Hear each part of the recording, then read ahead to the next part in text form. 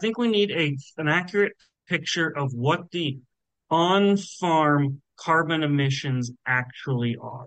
Because Mhm. as I said, we haven't really looked into carbon storage on farms and calculated that.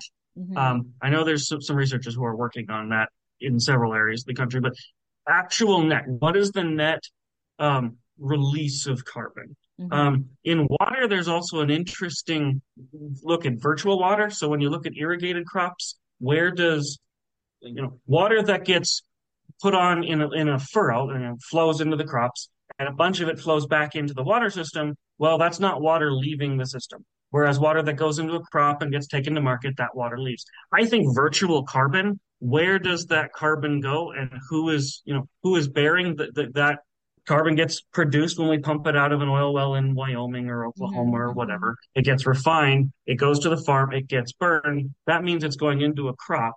What is the carbon footprint of that crop and where is it going? We need a better tabulation of what farm Mhm. carbon pollution, for better sake of for better finding of a word, looks like.